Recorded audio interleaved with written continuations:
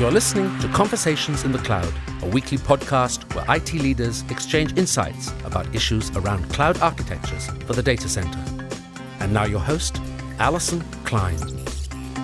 Welcome to Conversations in the Cloud. My name is Alison Klein. Today I'm joined by Stu Miniman with Wikibon. Welcome, Stu. Thanks for having me, Alison. So Wikibon has been an analyst firm that's been writing a lot about cloud computing, and you guys are very present at VMworld this week.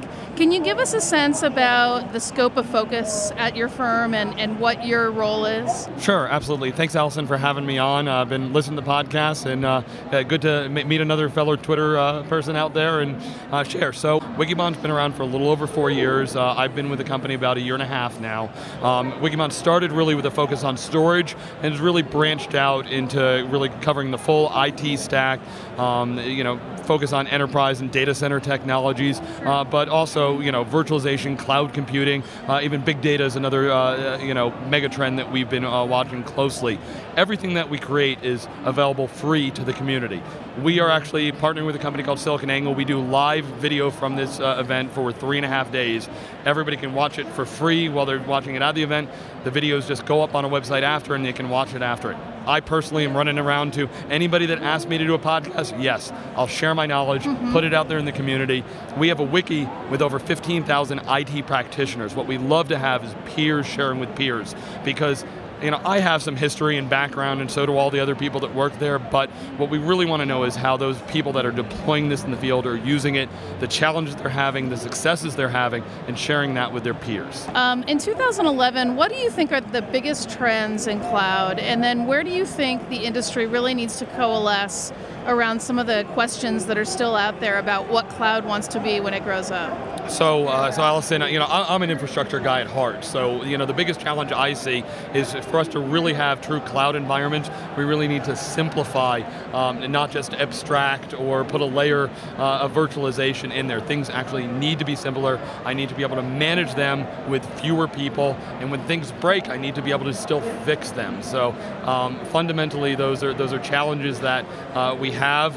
We're seeing some progress in that space. The big vendors are making progress, and there's consortiums that are working on it, and there's a ton of startups in the space that are all trying to attack this in the cloud computing environment. When you talk to end customers, is it the manageability aspects of the cloud that is on the top of their minds, or are there other things like regulation and security that they're more worried about? Yeah, so governance is, governance and compliance is definitely top of mind. The other is organizational inertia. Tends to be a lot. There's that big gap between what the C-levels are, reading about and being told, and the people in the organizational structures, how they actually deploy it and manage it. A little bit of fear as to how their jobs are going to be handled, and these are the things that we can get the technology right, and it takes companies kicking and screaming down that path, and that's why there's a lot of great companies out there that are providing services. It is services that is driving this transformation. It is evangelists and people that are actually helping people architect and build these environments. I mean, the cloud architect's one of the hot jobs out there, right? Sure, of course. When you look out into the future, and you mentioned big data, a lot of people have talked about specific applications that are cloud ready and not cloud ready. Do you think in 3 years we're not going to be having that conversation anymore? How long is the adoption curve towards applications assumed to be cloud alternatives? Right. Are there technology limitations that are going to stop specific applications from going there? And I would say that within 3 years we will probably knock down a lot of those technology hurdles. But there will be some applications that there are latency requirements and there are architectural limitations that until the applications are completely rewritten or not needed anymore, they're not going to go there. So going back to virtualization, I think with the latest release of VMware vSphere, we've really removed the architectural barriers to what could go in a VM. That doesn't mean that everybody tomorrow is going to be 100% virtualized. Right. There's that adoption, and it always takes longer. I usually like to measure most things. It's really in decades, and it's what percentage of the high IO workloads, the mission critical applications. I think we'll start seeing an acceleration of what goes to cloud, and it's the non-technical issues that'll be the more sociological issues. Absolutely. It sounds like are the limiters, which they always are.